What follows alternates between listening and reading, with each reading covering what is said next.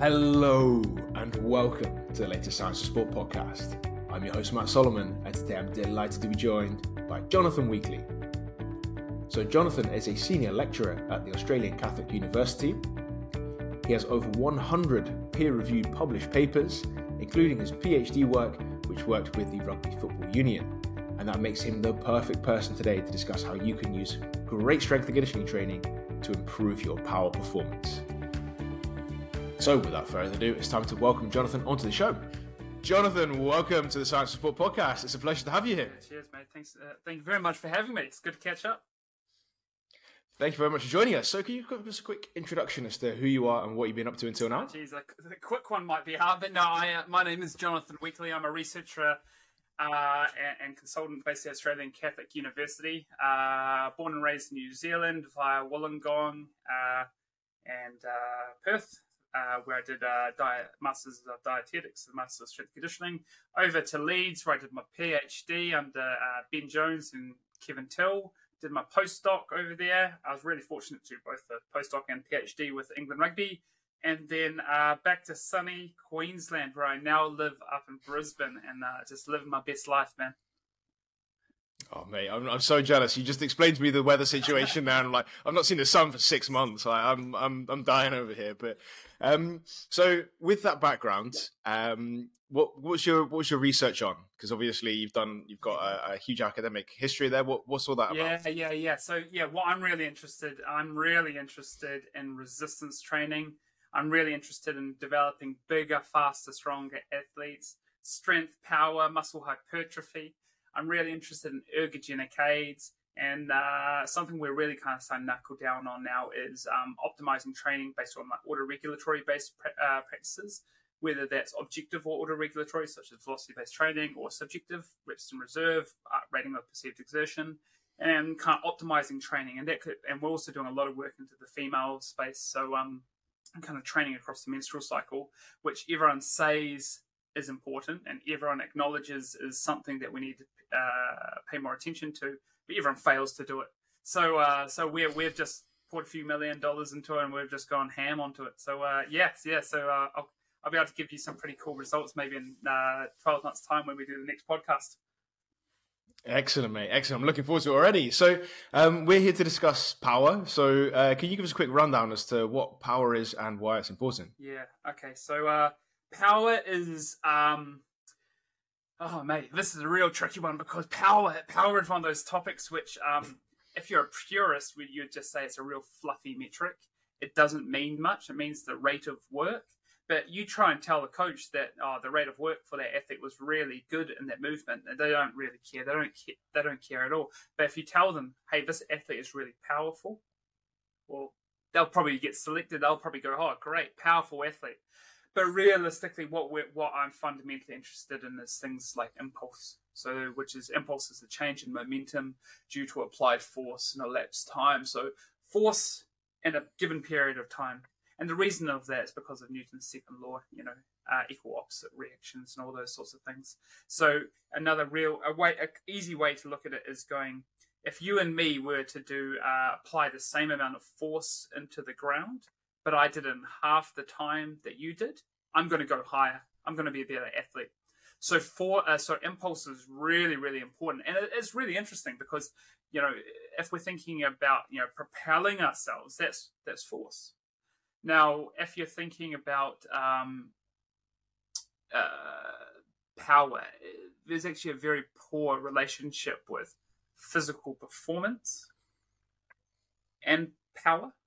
But what we know is there's a perfect correlation between impulse and physical performance. So, for example, jump height. So there is literally the impulse momentum relationship.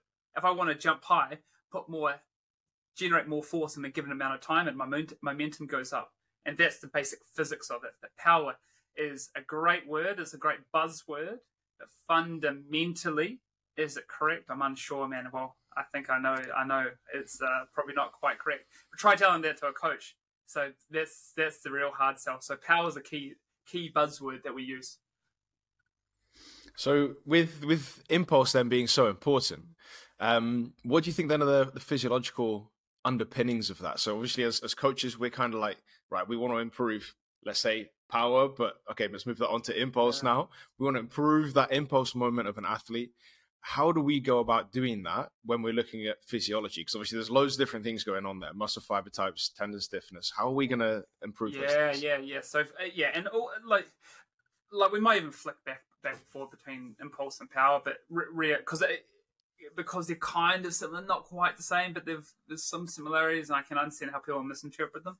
But the thing is that being able to produce force in a given amount of time, absolutely essential. Absolutely essential. So things like we've got, without going too much into science of it, we've got peripheral adaptations or structural adaptations, morphological adaptations. So things like your muscle, the size of that muscle, is it, how the muscle is, the architecture. So the size and the architecture of that muscle. But then we've also got central nervous system adaptations. So your ability to recruit motor units, the synchronization of those motor units, antagonistic inhibition. And we've got, and rate coding, of course, but if you can really optimize those neural adaptations, you're going to be able to produce a lot more force, and you're going to be able to do it more quickly. And as we've talked about, being able to produce force quickly is absolutely essential. Because if I can produce force quickly, I'm going to best my opponent in whatever physical task it is. So that's a kind of a quick overview. Absolutely excellent. And then when we're looking to go out and train that, right? So obviously at some point we're like, right, okay, we're going to need to either get in the gym or we're going to need to get on the field or something like that.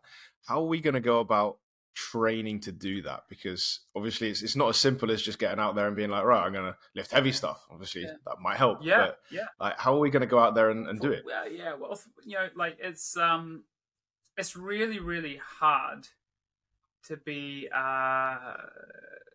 to have a rate of force development or develop force quickly in a short period of time if you can't produce much force at all. So you need to be really strong, and this is why you hear some of those old strength coaches just saying, "Get stronger, get stronger, get stronger." Now, obviously, some of those individuals who are going to remain nameless here, man, they get a little bit carried away. I remember I was at a conference and this athlete was phenomenal, and we said, what's next? And they just said, get stronger. It was like the answer to everything. It was the most stereotypical thing. But they need to be really, really strong. And they need to be able to produce that force really, really quickly. So what is the enemy of doing that? And they'll be highly fatiguing sort of exercises. So try and be really forceful or really powerful when you're really, really tired or really fatigued. It's near impossible. So the thing is when we're training to be able to produce force quickly and in short periods of time, and we're going to be able to produce high impulse momentum or high amounts of power, the thing is that we need to be able to be relatively well rested. And think about sprinters. They have long breaks between maximal efforts. And it's like resistance training. So what we're going to think about is we're going to reduce those number of reps. We're going to make those sets a little bit smaller. So rather than sets of 5 to 10 or 12 or whatever you want to deal with, we might deal with 2 to 3, maybe 4 reps, maybe even ones. And we're going to be giving ourselves breaks between those sets. And we've got obviously heaps of different ways of doing it, like cluster sets or rest redistribution. And of course we can, and one of my PhD was particularly interesting was how we can kind of be powerful in very short, constrained periods of times. Because things like cluster sets, they're great in theory, but they take forever to do. Because, do 2 reps, wait a minute, do 2 reps, wait a minute. So I then ended up doing things like supersets and all those sorts of things and investigating how we could maximize, our production of power and force with different superset configurations. And that was just, that's really interesting for me. And can you give me a little insight into what that is? Because obviously, that sounds brilliant, but are you talking about, I don't know, a push and a pull, and you go from bench press to a bench pull, whatever, really quickly, and you keep producing power for as long as possible? Mate, I'll be honest. I never thought I'd go into the dark old days of going in supersets. I swear my PhD was supersets make training faster. No, so mate, So realistically, if you're going to in a really time constrained period, then we might do. You've got kind of 4 options for a superset. You've got similar biomechanical, so like a bench, dumbbell bench press followed by a bench press.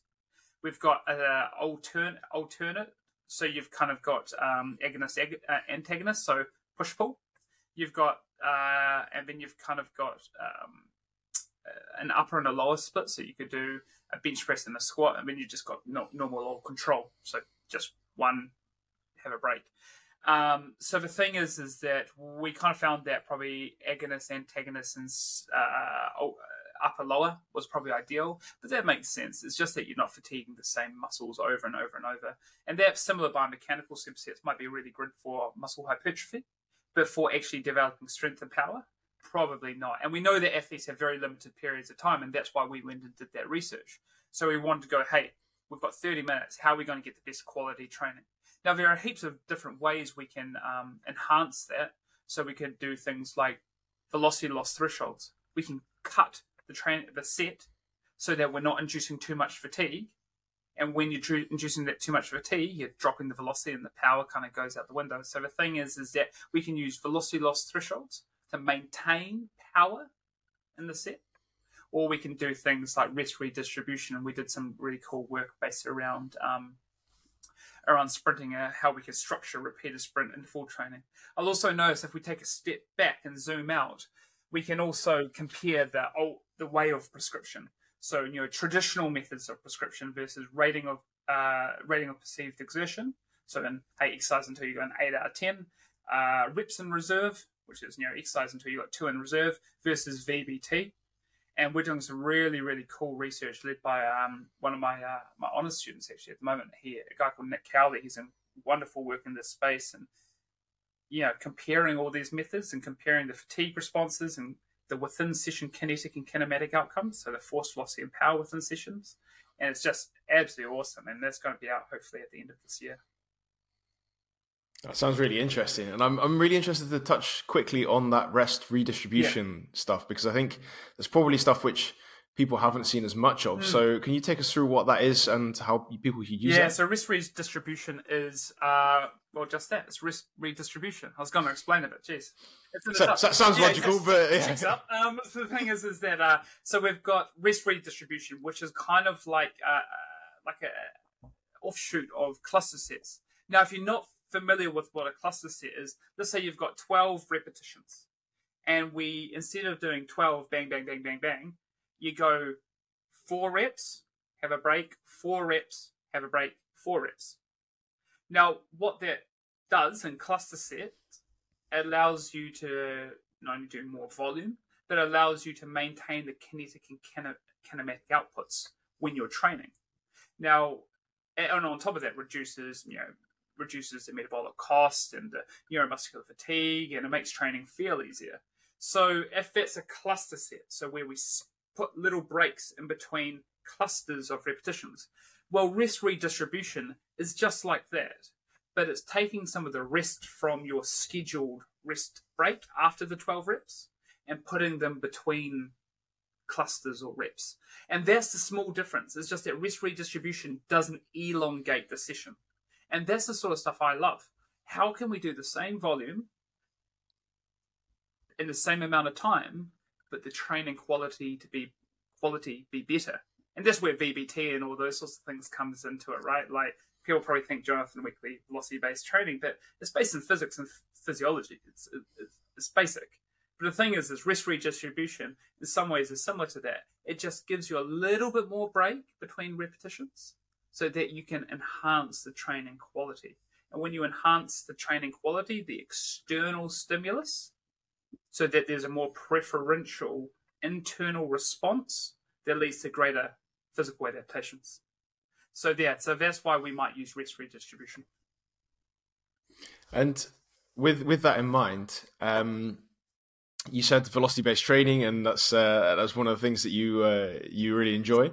So are there any forms of technology or things that you want to touch on around technology which can help support this impulse and power Yeah, development. for sure. It's okay. We can still use it. It's all good.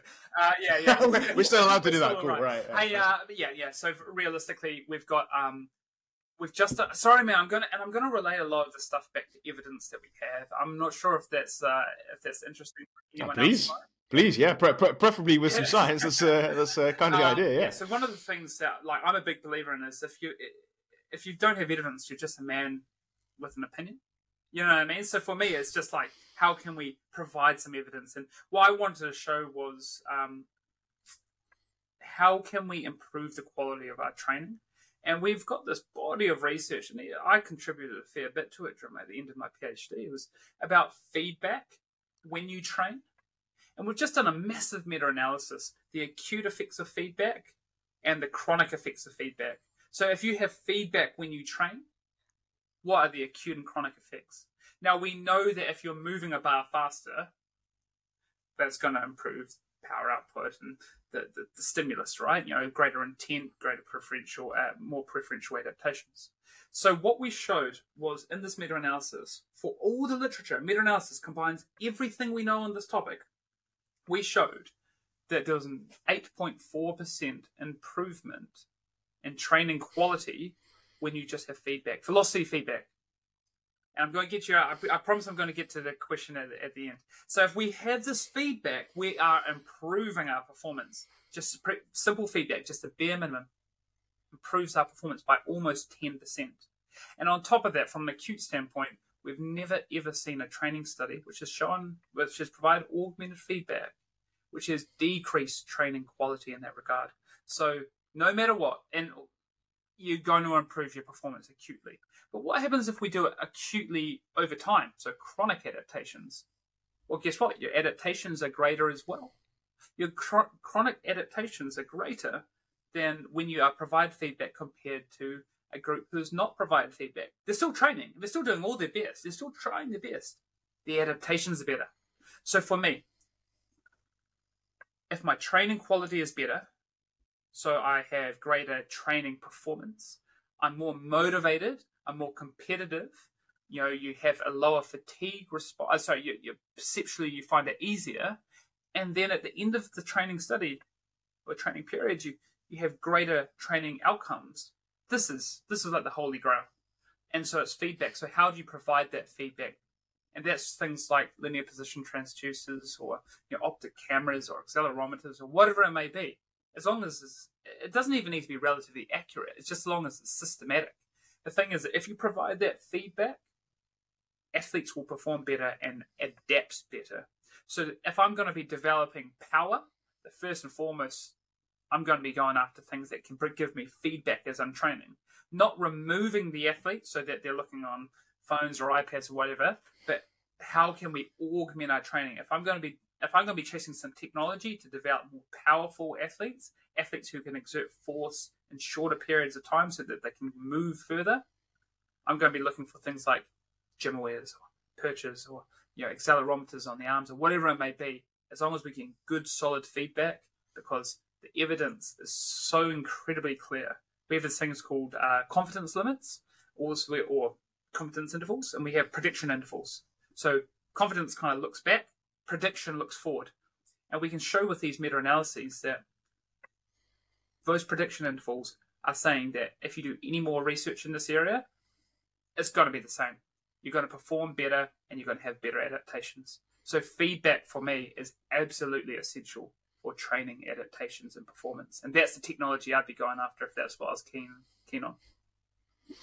Absolutely excellent, mate. And I'm really excited to bring all this together as well. So obviously you've given loads of great information, loads of amazing adaptations, loads of different ways of doing it. So if we were to take, for example, a rugby player now, I'm like, right, Jonathan, I want you to train this guy and I want you to get him big and powerful. Yeah.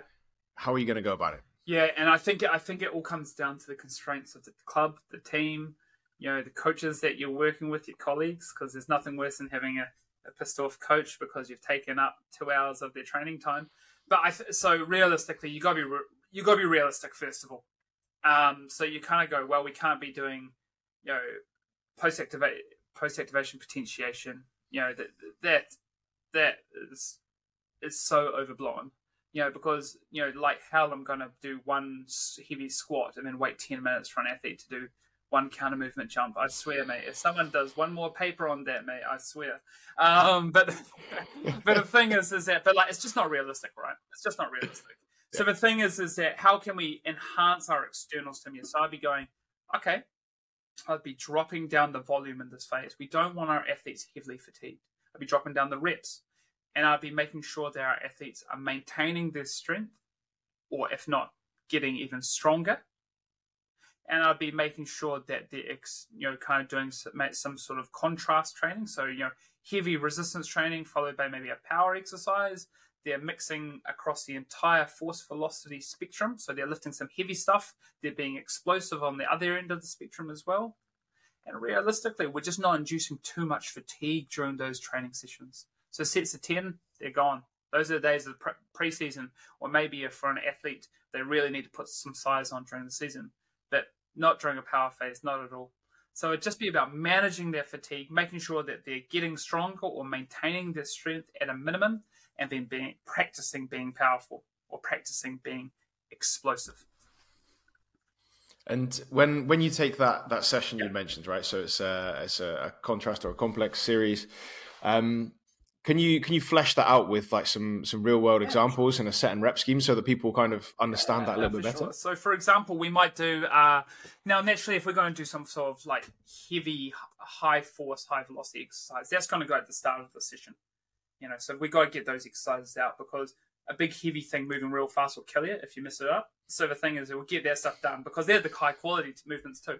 But if we're not doing something like that, that's fine. I'm not a proponent of just using weightlifting because there's some people who just like fascinated by that and swear that that's the only way you can do things.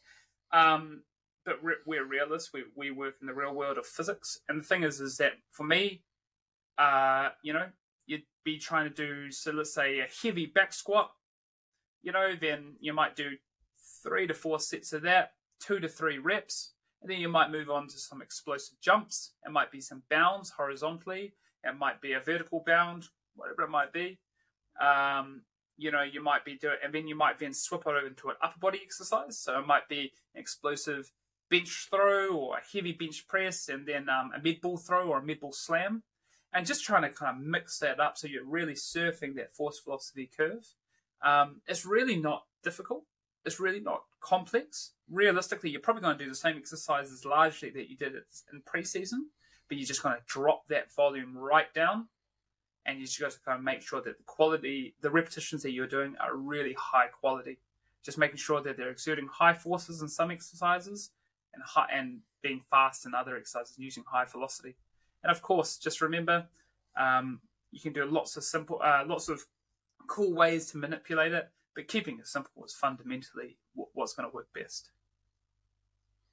Absolutely excellent. So, Jonathan, massive thanks for your time and wisdom today. I really appreciate it. Where can people find a little bit more about you? Yeah, no, definitely. Probably the best place is Twitter, but I think since Elon's taken that over, it's kind of gone on a bit of a downhill slide. Otherwise, we've got Instagram, so Jonathan Weekly, PhD, and that's a bit more low key. But those two places are the best places. If you want to reach out to me and you want to have a proper dialogue and have a catch up, get me on my email. And that's, you can easily just search Jonathan Weekly email ACU or something like that. And I'm normally pretty responsive. So just make sure if you want to get in touch, that might be the best place as well. Perfect. So Jonathan, massive thanks. It's been a pleasure talking and I look forward to the next one. And that's it once again. A massive thanks to Jonathan for all of his hard work in today's podcast. I really appreciate it. I'm sure you do at home too. Before you leave, I want to point you in the direction of the Science of Sport Coach Academy. Now, the Coach Academy is a series of courses broken down into bite-sized chunks. So, if you've enjoyed today's podcast and you want to get some more great sports science information, you can get yourself set into the Coach Academy completely for free using the link in the show notes in just a few seconds' time. And the added bonus for all of those courses is that you get a certificate of completion, which means that you can prove your ongoing education.